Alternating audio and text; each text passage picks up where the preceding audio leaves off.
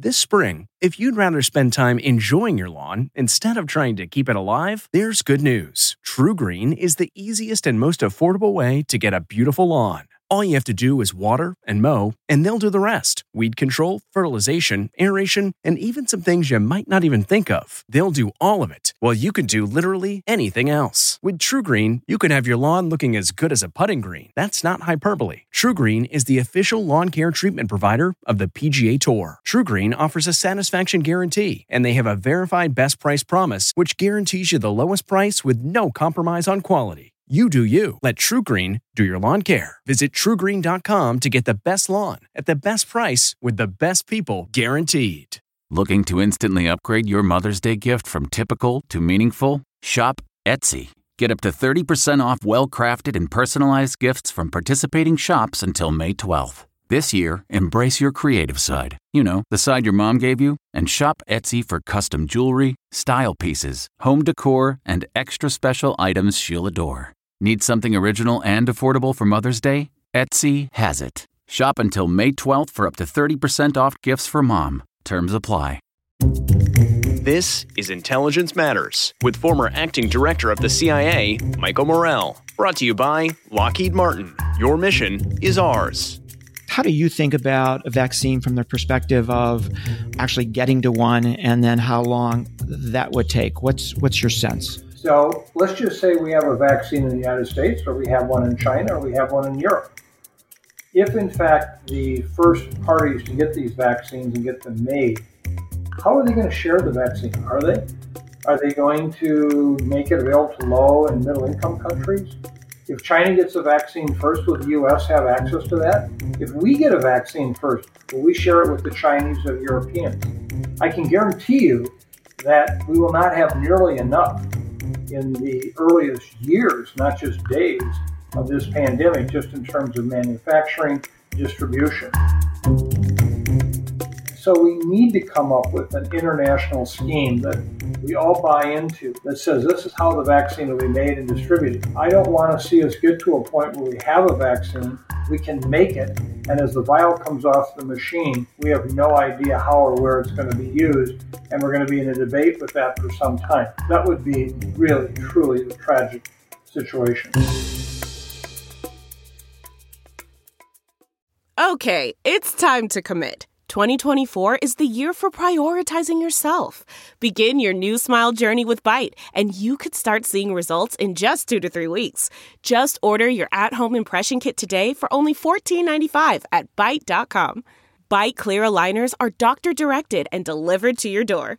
Treatment costs thousands less than braces. Plus, they offer financing options, accept eligible insurance, and you can pay with your HSA FSA. Get 80% off your impression kit when you use code WONDERY at Byte.com. That's BYTE.com. Start your confidence journey today with Byte. Dr. Michael Osterholm is a professor of public health and is the director of the Center for Infectious Disease Research and Policy at the University of Minnesota. He is the author of the 2017 book, Deadliest Enemy, Our War Against Killer Germs, in which he not only details the most pressing infectious disease threats of our day, but lays out a 9-point strategy on how to address them. We just sat down with Dr. Osterholm to talk about the likely road ahead for COVID-19. We'll be right back with that conversation. I'm Michael Morell, and this is Intelligence Matters. Dr. Osterholm, welcome to Intelligence Matters. It is great to have you. Thank you very much. I know you're extremely busy, so we appreciate you taking the time with us.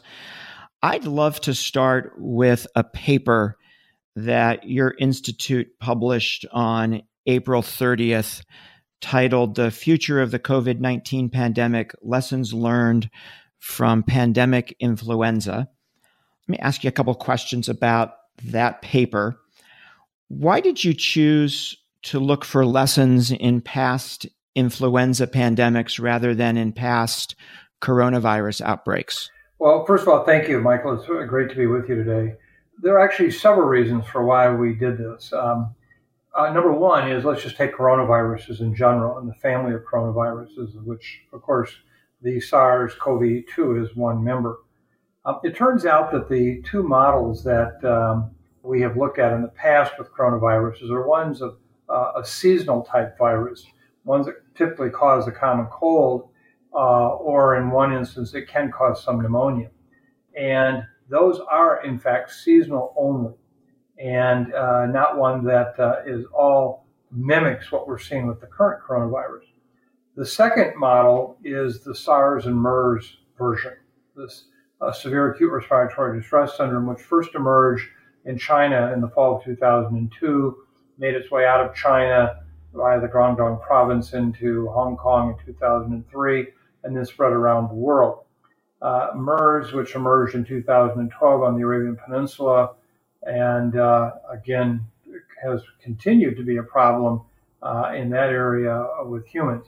In both instances, those diseases were very different. Number one is while the SARS disappeared from, you might say temporarily at least, we hope, in terms of a disease problem, was because we recognized what the animal reservoir was, or the source of the virus, in the markets of the Guangdong province, and those were eliminated. Then humans, it turned out, were really most infectious in day 5, 6, or 7 of their illness, not earlier. And so once we understood that, we could identify potentially infected individuals, isolate them, and really bring transmission to zero. And that eventually resulted in the elimination of SARS as we know it. MERS is a bit more complicated because that virus actually is in dromedaries or camels. There's about 1.7 million camels on the Arabian Peninsula. No one was going to put down camels like that. And so the virus continues to ping humans on the Arabian Peninsula. But again, like SARS, one is not infectious really until the 5th or 6th day. And so by early identification of patients, we can get them isolated and again stop ongoing transmission. With the virus we're dealing with now, the SARS-CoV-2, it has taken on many of the properties of influenza. One is likely most infectious before onset of symptoms and maybe into the first day or two of illness. And that is very much like flu in that regard, and that you're not going to stop it the same way you would MERS or SARS because it's not later transmission. The way that it began transmission in Wuhan in the Hubei province was very much like influenza, with relatively high transmission of any one infected individuals to others. And so we immediately began to think of like influenza. Based on that concept or model, our group actually called it on January 20th and said that this was likely going to be a worldwide pandemic, that the transmission would be very much like influenza, and that by late February, early March, we would see it around the world. And of course, that's exactly how it unfolded. But now we're at a point where the question is, will it be like previous influenza pandemics going forward as a coronavirus? And that's where the paper that we published from our center was really all about. It was saying, if it's like an influenza pandemic, we would expect to see activity around the world potentially in this first wave. It would be sporadic, meaning it would occur in some locations, not at others. And some of the locations that did occur, it could be serious, like we saw in New York and places like Italy, but that it wouldn't occur widely. And unfortunately, so far, this virus has been acting like that. And so we surely can consider the possibility that it might then, therefore, over the summer, actually begin to become much less of a problem, like we would see with an influenza pandemic, within this large wave that would occur 5 to 6 months or later after introduction. And that's what we worry about. Then we added 2 other models that said if it's not influenza, what might it look like? And we said, what if it's just a whole series of kind of smaller outbreaks that just keep occurring over and over again, or that it is a virus that's just in slow burn? But the key underlying feature to all of these models or scenarios is that we are currently in this country, somewhere between 5 to 20% of the population are infected. Only in very few locations is it as high as 20%, like New York. Most of the country is at 5%. For this virus to develop, we call herd immunity, where there's enough transmission in the population with people becoming infected and developing what we hope is long-term immunity. We don't know that yet. It takes 60 to 70% of the population for that to happen with before the virus transmission will slow down. Now, we can get there also by vaccine, but I think none of us at this point are going to make that assumption, at least for the next 12 months, that we're going to have a vaccine. So, Doctor, are the total number of deaths roughly the same in your three scenarios? And do you all have a sense of what that total is going to look like by the time we get to the end of this thing? Well, I think the first thing to do is just add perspective for those who may doubt that this is a serious challenge. When you think about it, in the last 100 years, this virus has done something that no other disease has done since 1918 and the major swine flu pandemic of 18, 19, and 20. Some 65 days ago, this virus illness, COVID-19, was not even in the top 100 causes of death in this country. Within short order, it became the number one cause of death in this country. No other diseases have done that. This is remarkable. And so just at the outset, we have to understand this is a real problem. In terms of how we get to that 60 or 70%, as I mentioned a moment ago, if we have a vaccine that can shortcut getting to that number and higher with a vaccine, then obviously we're going to reduce the number of cases or deaths. But if not, we have to anticipate that those 60 to 70% of people will include a lot of deaths. And you can say, well, how many? Well, right now we're seeing increased number of deaths, particularly in what we call people with high risk comorbidities, meaning underlying heart disease, kidney disease, certain blood cancers, certain lung cancers, and of course being older age. And then one that is more unique to the United States than it was, for example, in China, is obesity. All of these play a role in what the actual mortality rate is, or how many people die from this virus. You'll see lots of debates about is it 1% or 0.1%, whatever. None of us know. I can only say that if you look at just a population of the United States and say, 330 million people, if let's say 50% get infected, which is lower than actually herd immunity, you're now talking about 165 million people. That's a lot of infections.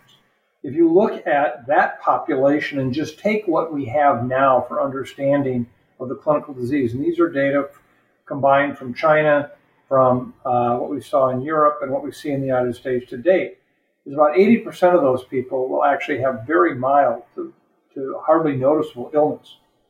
If the remaining 20% of that 165 million, if you look at that, about 10% will seek medical care but not need hospitalization.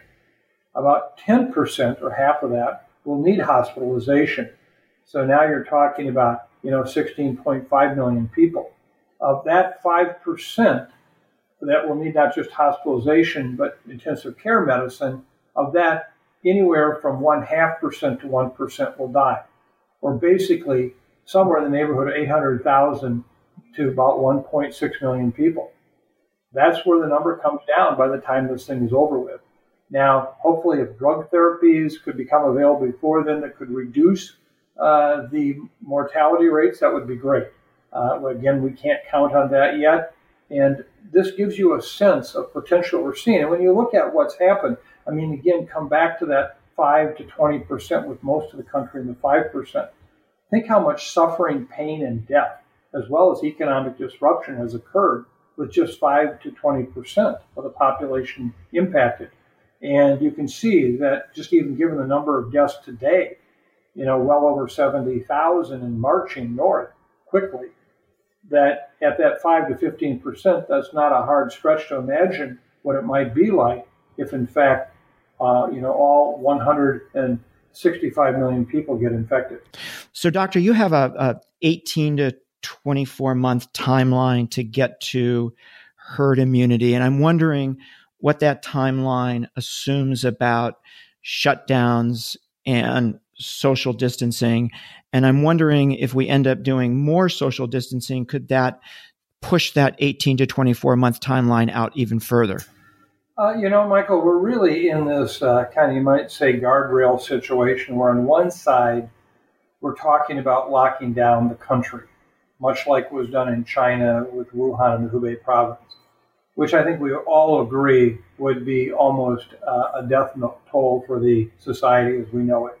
It would be a major challenge, and I don't think sustainable for 18 months or more. On the other side, you have, if we do nothing, this virus will run rampant. It will basically threaten our healthcare systems as we know them.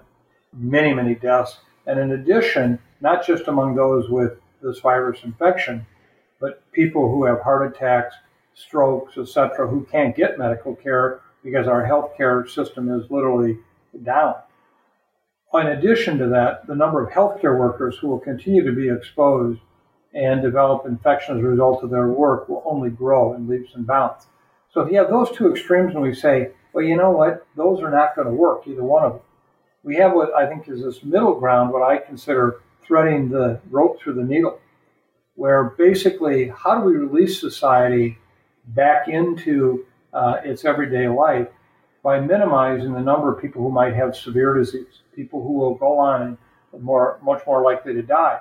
Unfortunately, about 40% of our population of adults have either heart disease, renal disease, have had one of these cancers, or are obese.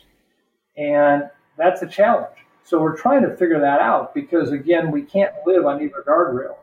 And so the question is, what will happen if we put social, or I like to call physical distancing in place, is that we have to figure out how do we integrate the people at the lowest risk of having infection back into society.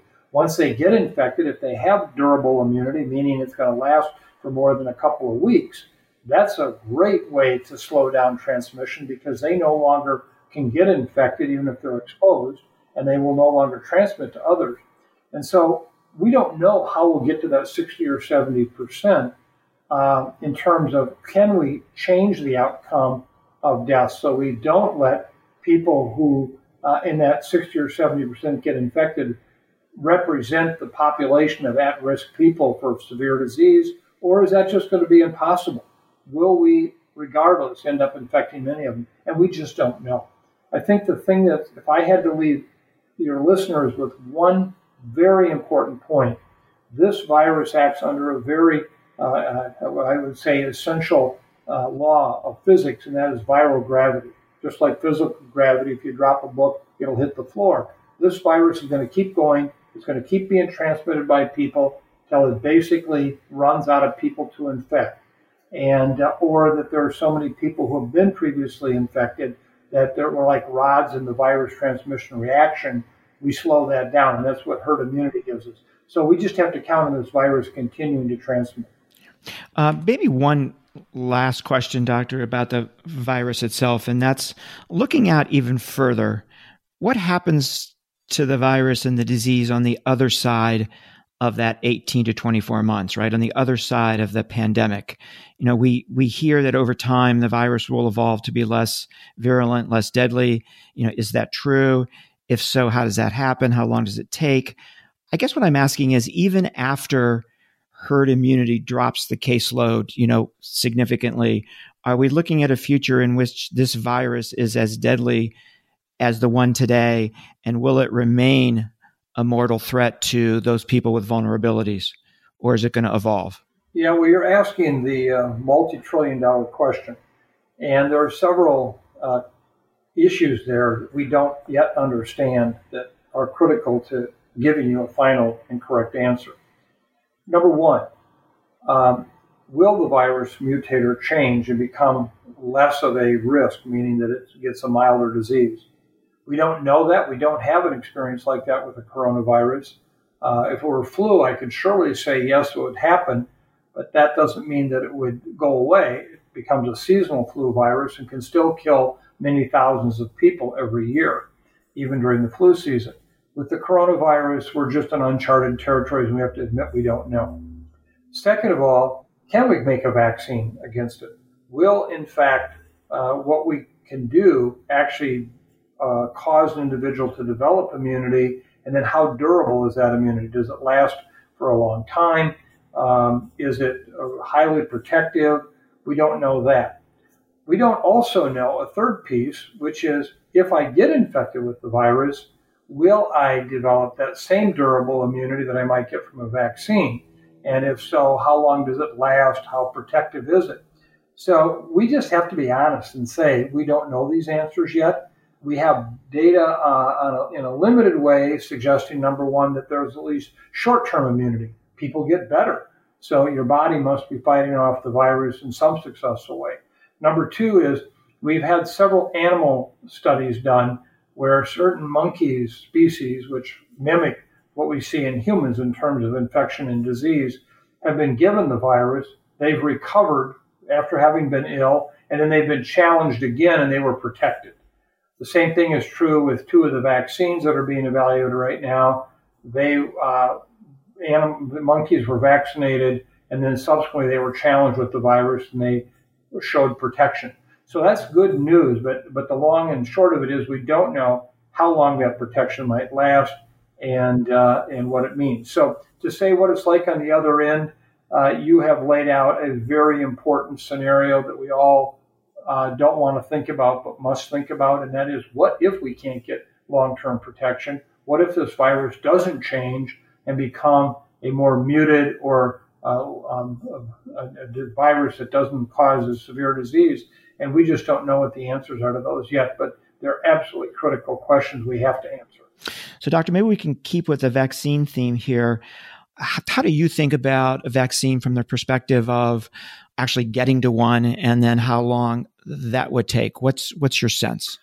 Well, there's actually a series of steps here that all are critical.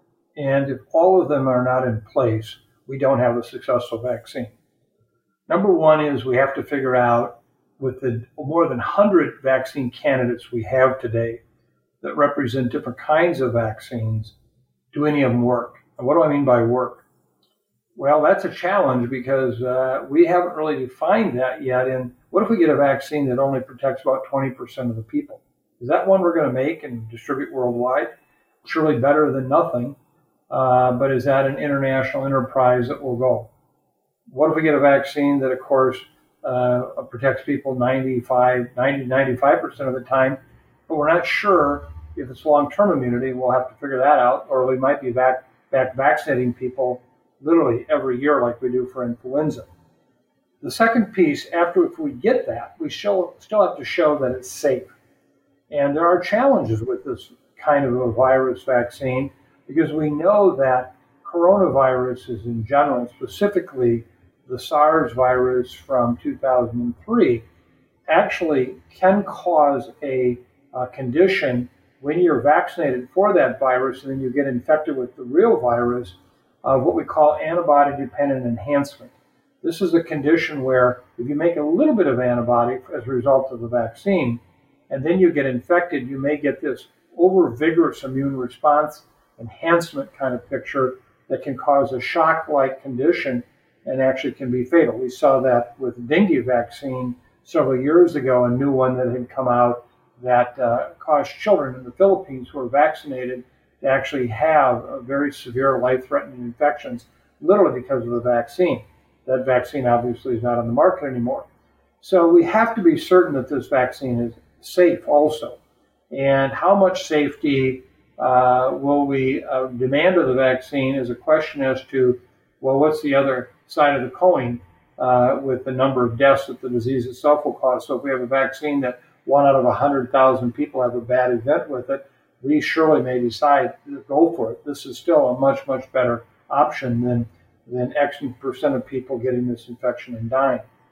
The other challenge we have, which we haven't really addressed yet at all, is a critical one. And that is, how will this vaccine be manufactured and distributed? So let's just say we have a vaccine in the United States, or we have one in China, or we have one in Europe. If, in fact, the first parties to get these vaccines and get them made, how are they going to share the vaccine? Are they going to make it available to low and middle income countries? If China gets a vaccine first, will the U.S. have access to that? If we get a vaccine first, will we share it with the Chinese or the Europeans? I can guarantee you that we will not have nearly enough in the earliest years, not just days, of this pandemic, just in terms of manufacturing, distribution. And so we need to come up with an international scheme that we all buy into that says this is how the vaccine will be made and distributed. And then even within a country, we need to decide who gets it first. For example, in the United States, I could very strongly argue that the first group of people that should get this vaccine are healthcare workers. They're putting their life on the line every day, trying to provide the care to these patients and putting themselves at risk. Well, if we say healthcare workers are first in line, I can tell you there'll be a general outcry from many in the public saying, wait a minute, they're taking care of their own first. That's not right. And so the many medical, legal, ethical issues that are going to come up around this have to be addressed now. I don't want to see us get to a point where we have a vaccine, we can make it, and as the vial comes off the machine, we have no idea how or where it's going to be used, and we're going to be in a debate with that for some time. That would be really, truly a tragic situation. We're going to take a quick break, and we'll be right back with more of our discussion with Dr. Osterholm.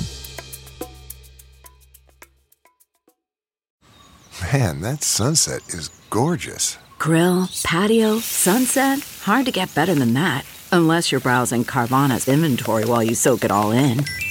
Oh, burger time. So sit back, get comfortable. Carvana's got thousands of cars under $20,000 just waiting for you. I could stay here forever. Carvana, where car buying meets comfort meets convenience. Download the app or visit Carvana.com today.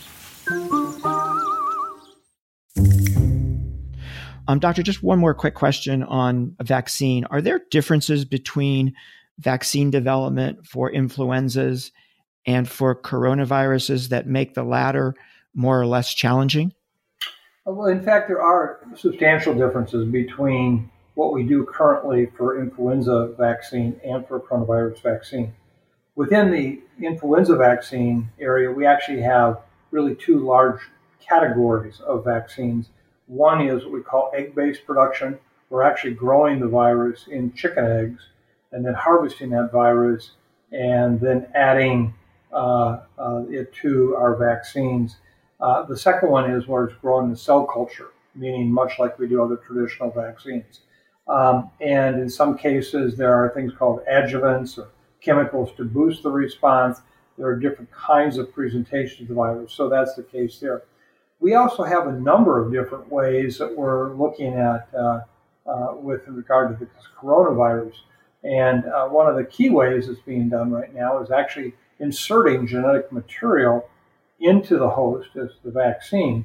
And actually, that genetic material then gets inside of human cells, and it produces part of the virus in a way that's what induces the immune response, is to the actual particle production by your own cells in your body. So that's one way. There's other ways that are also being looked at that represent, really the cutting edge of new modern vaccines. One day we hope the flu vaccine improves and gets to a similar place. So yes, there are differences, and the experimentation we're doing right now with the vaccines and the coronavirus are really very, very critical, because they're not only going to teach us about what we can do with the coronavirus, but even modernizing all of our vaccine production one day down the road. So Doctor, thoughts on antiviral development? Right. If we can't get a vaccine, of course, the next best thing is let's hopefully reduce the severity of disease and, of course, deaths. Now, one of the challenges we have with this virus infection that I mentioned earlier is that people are most infectious literally in the days before they become ill, if they become ill at all, right up and through the earliest stages of illness. And that is what's driving the pandemic, that kind of transmission. So we don't expect a drug to have any impact on that. So in other words, the cases will continue to occur. The point being, though, is among those who become ill, who is it that's going to more likely become seriously ill and then ultimately die? If we can find a drug that can be given to patients early on in their illness that prevents them from becoming severely ill or dying, that would be still a major, major game changer. And so that's what we're working on right now, are drugs that way. Now, disease is very complicated. The more we learn about it, the more we realize how little we know about it. And there appears to be two totally different parts of this virus infection picture that have to be considered. One is the growth of the virus itself. And clearly that's when we talk about antiviral drugs, we're trying to hold down that virus reproduction as if that's the primary reason why we're sick. One of the key components is what we call acute respiratory distress syndrome, ARDS, which is an immune response that basically causes a shock-like picture in the individual, as well as we're seeing now a type of inflammation, particularly inside of the blood vessels, which again is an immune response that is actually causing blood clots to form and strokes to happen. So the drug picture really is pursuing two totally different approaches. One is trying to deal with the virus itself, and one is trying to reduce the negative impact of the human immune response. What we'll have eventually, we don't know. And again, as I've shared with the vaccine itself, we also have to understand when treatments do become available, if they do, how will they be distributed globally? How will they even be distributed in the United States? In the earliest days of the first drug that we've seen come forward as a possible drug, there have been great challenges with how it's been distributed. A lot of outcry from hospitals that they did not have access to the drug when others did. And so, again, we have the same challenges with drug manufacturing and distribution we're going to have with the vaccine. So, Doctor, kind of, maybe this is an unfair question, but maybe the bottom line on vaccines and antivirals, should we be optimistic, pessimistic? What's your sense of the probability that we will get something in terms of a vaccine or an antiviral that will significantly shorten that 18 to 24 month time period that you're talking about? Well, first of all, it's not an unfair question. We're all asking the same question of ourselves. So let me just say, I hope we have both and soon, but we both also realize that's not a strategy. Hope is not. And so I think that the likelihood of finding antivirals and immune suppressing drugs that will be helpful is real. I think we're going to find some of those. The question is, how much impact will they have? How many patients will actually have access to these drugs? I can assure you that most of the world will not, because what's going to happen is going to occur largely in the next 12 to 18 months, and just ramping up production of the drug and making it available worldwide would take far much more time than that we have. So I'm more optimistic on this side of the house, but again, I don't know how much impact it might have or not have. As far as vaccines, the same is true. As I mentioned, we have data from at least early vaccine studies in subhuman primates, monkeys, that there may be some protection. What we don't have any clue on is how long that might last, how complete that protection might be, and just how safe the vaccines will be. So I think that's all possible. I do think that the vaccine availability is not going to occur anywhere near what some of the very optimistic estimates have been of early next year. I think to get an effective vaccine, even with all the possible shortcuts that we can take without challenging safety or determine how well it works, means that we're well into next year at the earliest before we'd have a vaccine. And of course, this pandemic may have played itself out largely before that could even happen. Mm-hmm. Doctor, there's a lot of politics, as you know, swirling around early missteps by the Chinese, by perhaps our own government.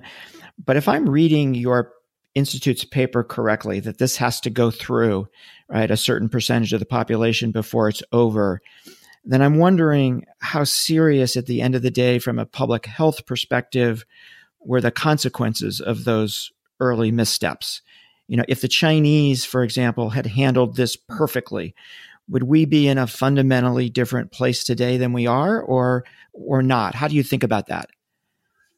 Well, I've said over and over again, we're not driving this tiger, we're riding it.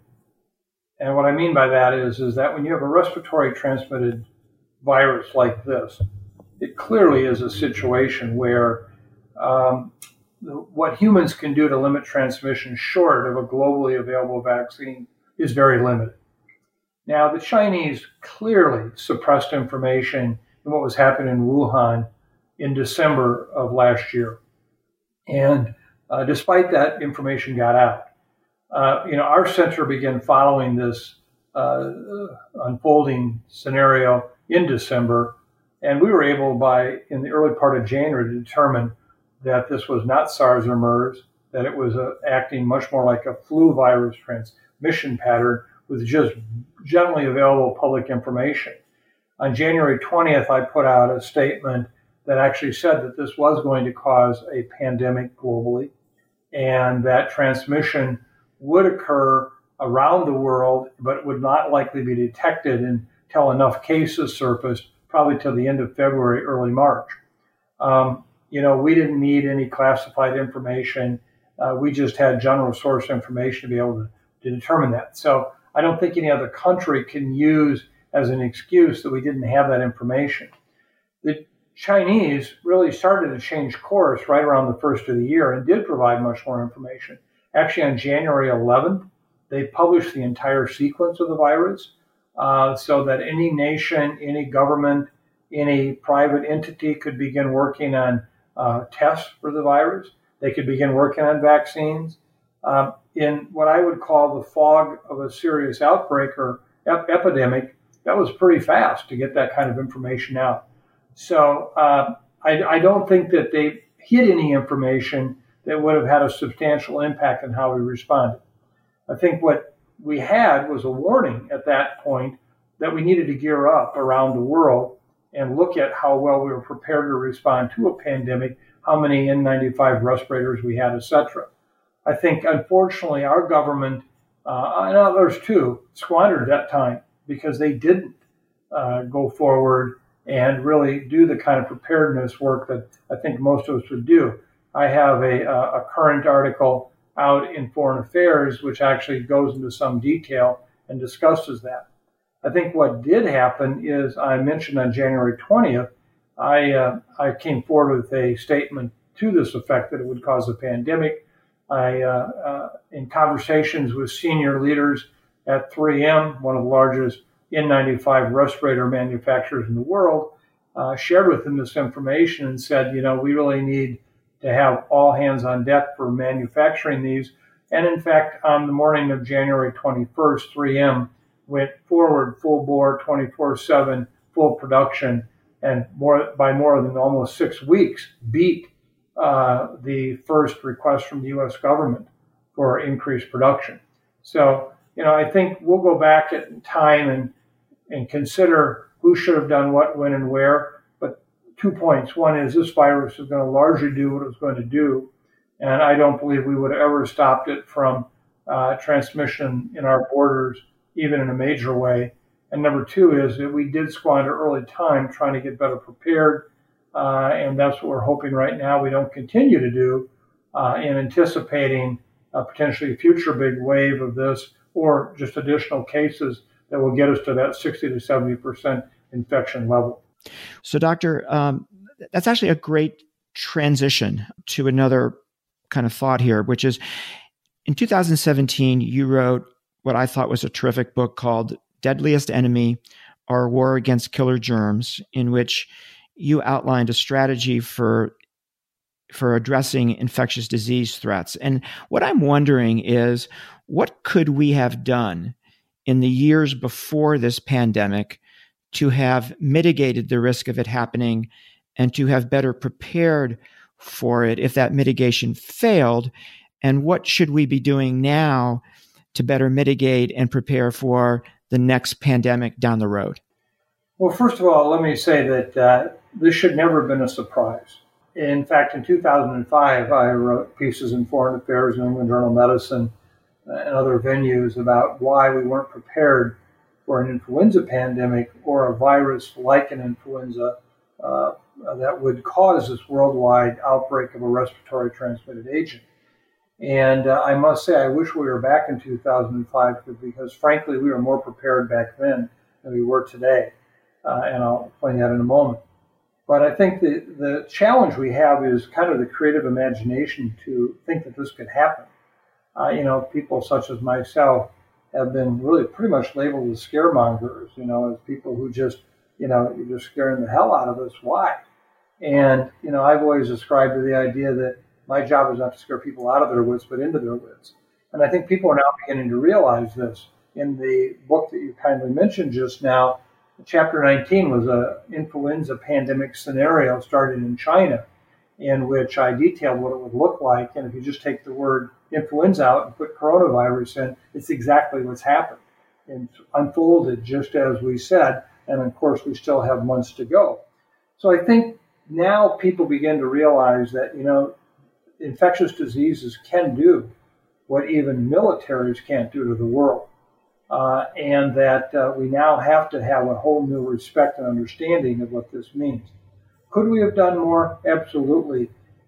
In terms of the vaccine world, we would not have had a vaccine specifically for this virus, but had we invested, much like the Department of Defense does in weaponry, a whole series of different vaccine platforms or ways that we can look at this, including coronavirus. Remember, after SARS and MERS, we knew we had to be better prepared for them, and we still had not developed the vaccines. We put so little resources into this that basically we could have been much, much further along in jump-starting vaccine work. The same thing is true with antivirals. We could have known in a much more conclusive way what might work against a coronavirus. And I could lay out the other kinds of infectious agents we need to know about. So that's number one. There's no doubt about the fact that we have to reprioritize how we prepare for infectious diseases. The second thing is, these are going to happen. I'm not suggesting we can stop them, but when an animal virus emerges into a human, we got to pick it up quickly, and we have to be prepared then to minimize its impact. And today, in the Strategic National Stockpile, we had likely somewhere around 35 million N95 respirators for the country, when in fact the estimates were we'd need between 3.5 and 5 billion of those. And they wouldn't materialize overnight. It wasn't like there were supply chains or machines that could make them. And we just didn't envision this. So we are now way behind the eight ball in protecting our basic healthcare workers. That we could have done. And I could go through a list of other products like that, the testing reagents, etc. But I think the other piece of it is that's a really very important one is we didn't understand the vulnerability of our supply chains.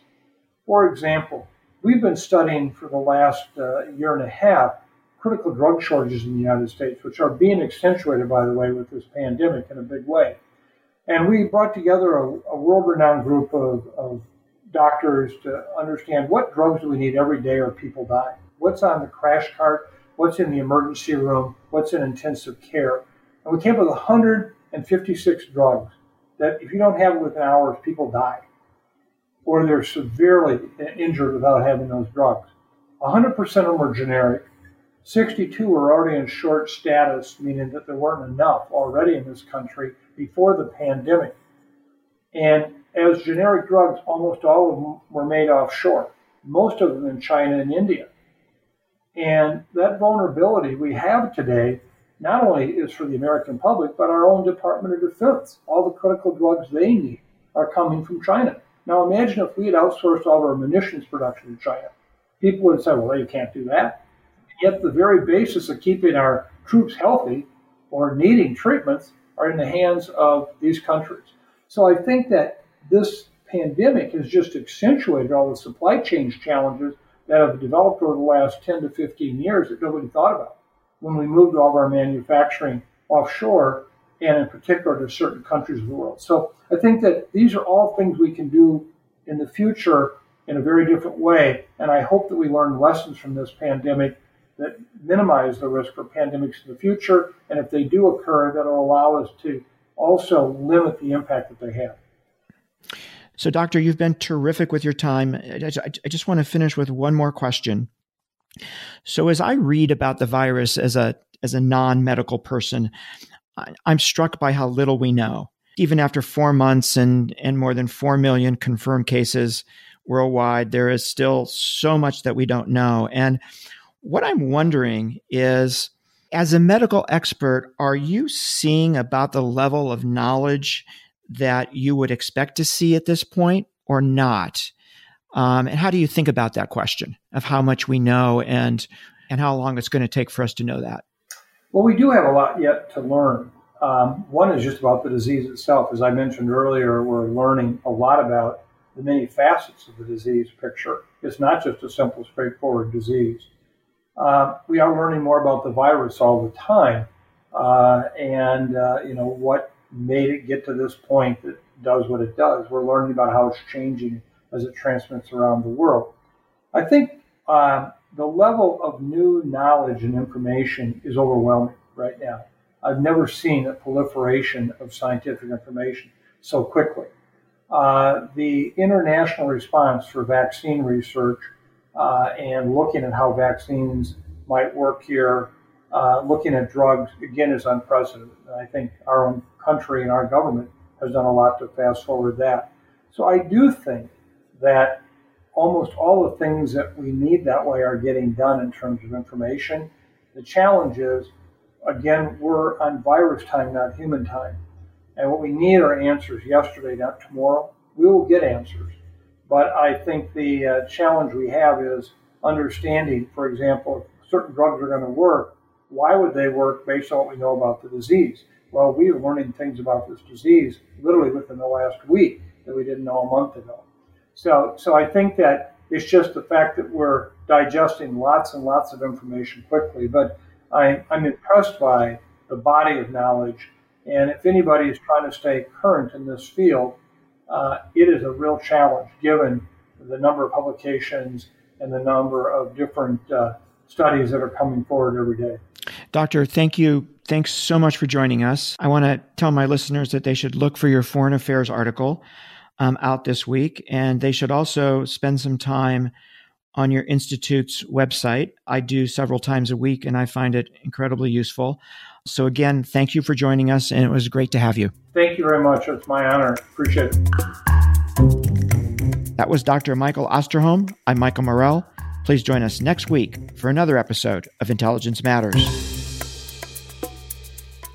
This has been the Intelligence Matters podcast with former acting director of the CIA, Michael Morell. Brought to you by Lockheed Martin. Your mission is ours. The podcast is produced by Olivia Gassis, Jamie Benson, and Jake Rosen. If you haven't already, subscribe, rate, and review wherever you download podcasts. You can follow the show on Twitter @IntelMattersPod and follow Michael @Michael J. Morell. Intelligence Matters is a production of CBS News Radio. Get one of the most successful broadcasts in television history on your schedule with the 60 Minutes podcast. Hard-hitting investigative reports, news, and culture maker interviews, and in-depth profiles are waiting for you in every episode. Listen to 60 Minutes ad-free on Wondery Plus